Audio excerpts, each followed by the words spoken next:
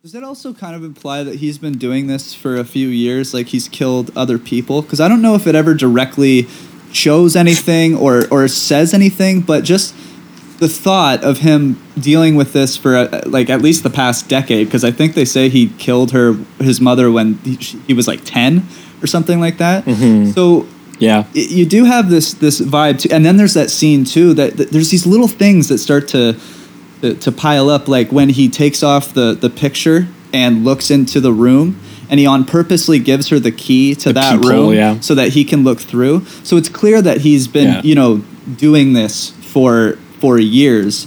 But I just found it interesting that he never they never find another body later on or something like that. It's really just based on Janet at this point. But there is this sense that there's like a history here with him that he might have been doing this with other people. Oh yeah, and Hitchcock does everything in his power with the visuals to kind of like make you, despite Anthony Perkins' performance, which is very genuinely charming, to make you still feel uneasy about how charming he is. Yeah, and I love as he gets more nervous. Like at first he's very put together, very charming, very articulate, and then he's mastered the performance. Yeah, right. And then as the pressure builds, he starts to have like a stutter. And he starts getting more nervous and more closed in with his body language and stuff. It's such a natural and great performance. It's really, really good. Yeah. Yeah. Well, he turns on her in that conversation at one point when she suggests putting the mother in an institution. Right. And he's just like, a boy's best friend is his mother. Yeah.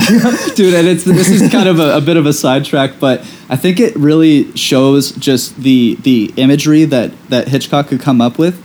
I used to watch, I think I brought this up a couple times with a few movies because they always reference them, but I used to love The Simpsons, like seasons 1 to 10.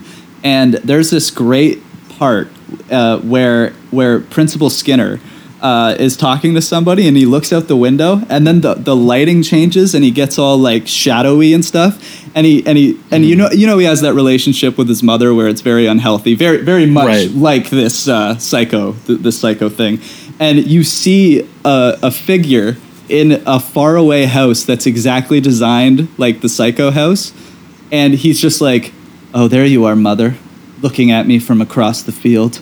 And then does this whole thing. And as a kid, I obviously hadn't seen Psycho, but that always stuck with me. Like just that image and that thought was so dark. Even doing it as a comedy in The Simpsons was always so dark and impactful that I just think it's a testament to Alfred Hitchcock's visuals, just and his ideas in general. Like the guy is just beyond a master. He's unbelievable. Just the fact that I can make that connection that this has to be based on something incredible in a Simpsons episode. You know, like he's just having not seen it. And having not seen it. And so when I saw this, I'm just like the impact that this has made is truly unbelievable. Yeah, no, 100%. His style. I mean, it is interesting though that hardly anyone really tried to replicate or imitate him stylistically in ways. They kind of just took basic shot construction ideas and certain, some of the stuff from the shower scene with the stabbing or the shot of Anthony Perkins coming out with the knife in the overhead shot, sudden scares like that have been taken.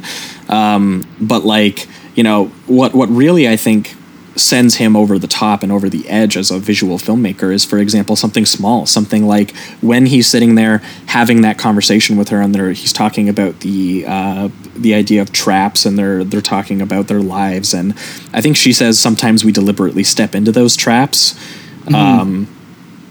And he says, "I don't mind," or something like that. That's what they're talking about. But the shot transitions from these, reverse shot conversations of people talking, which, by the way, Hitchcock has always said that he hated. He said that was why he invented this kind of pure cinema idea, was because photographs of people talking were the death of him. That was how he described it.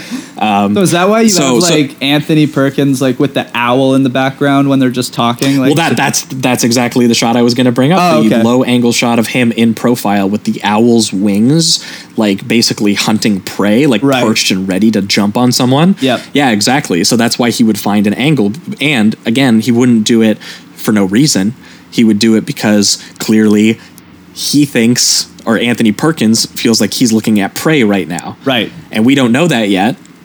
But that is like the feeling you get from that image when you look at it now, is you just look at that owl very menacingly flying down, looking like it's going to like pick up a rat or something. Right. And that is the relationship that's actually happening here, which is expressed in the next scene. Because right after this is when he looks in the peephole at her, get into the shower, and then he comes in and kills her in the shower in the really famous And there's scene that has like 70 different extreme close-ups in it.